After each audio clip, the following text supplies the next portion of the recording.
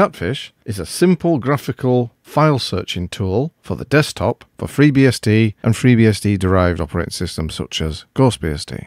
Some of the features for Catfish is that it can search inside files, PDF, compressed files, etc. You can refine search based on location, file type and modification time. You can search hidden files, and it has a simple and lightweight interface. And this review really won't touch on everything it can do, it's just going to give you a brief overview.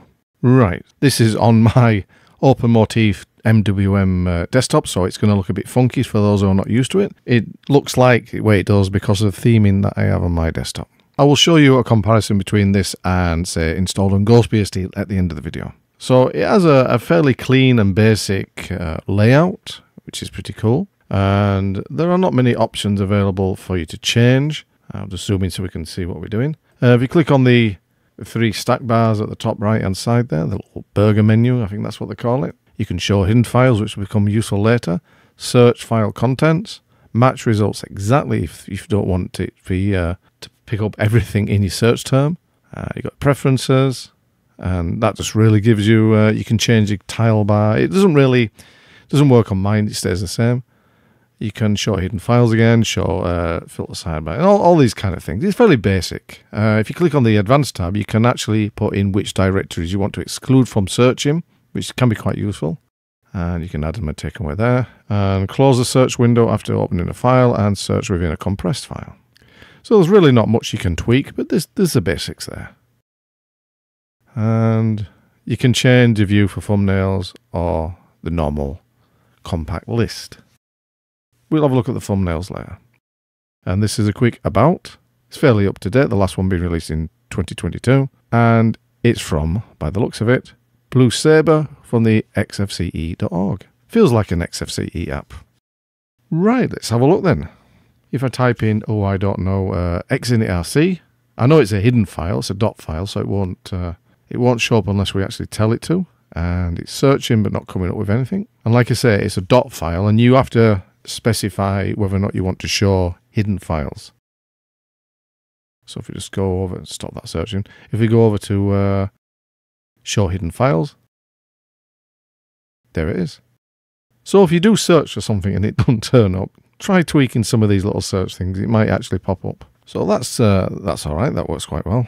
And now we'll look for Amiga. Now I've got a lot of Amiga files on this computer. I'm very much an Amiga fan.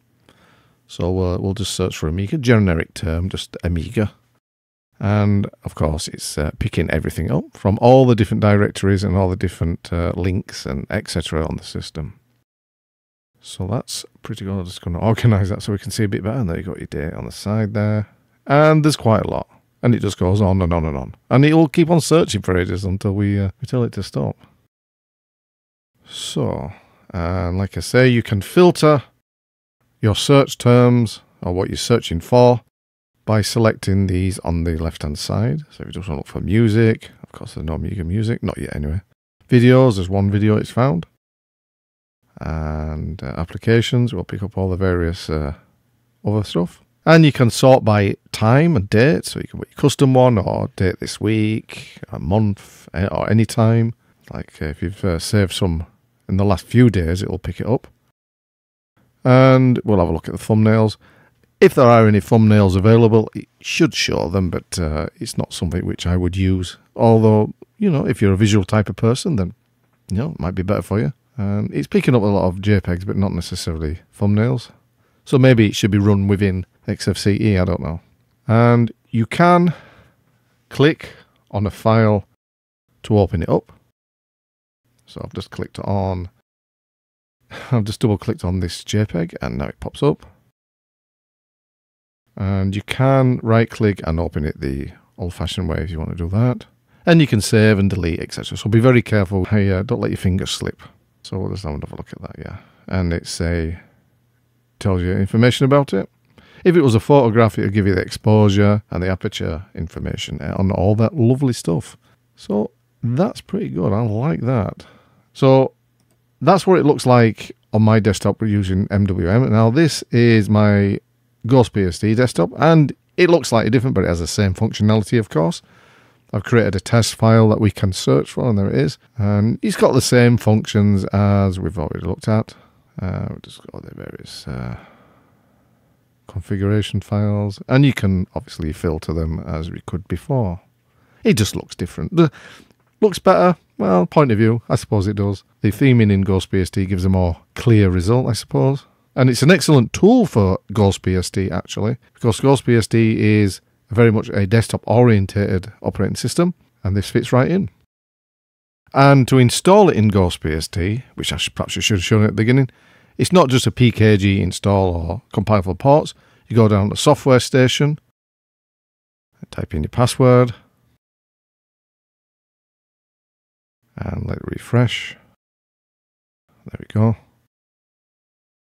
I do like this about GhostBSD. It's got a really nice package manager. And you type in Catfish. Of course, you don't have to complete it to the end. It will pick it up before that, but that's pretty cool. Select that, apply, and it will install it. Tells you there are some dependencies. It's not that many, to some Python stuff. And yeah, we'll just let it go. All done. Brilliant. Let's close that out. And it should be up in the menu under Accessories. Oh, and there it is, look. There's Catfish at the top entry. So, very nice indeed. There are those who will say it doesn't replace command line search. Of course it doesn't. It's really not for command line warriors, I suppose. And I mean, I use the command line to search as well. But say, for instance, you're a desktop user and you don't want to use the command line that much, or you don't feel confident in it, then this is a good alternative. Anyway, it's a fun little program, and I just thought I'd share it with you. Anyway, thanks for watching, and I'll catch you next time.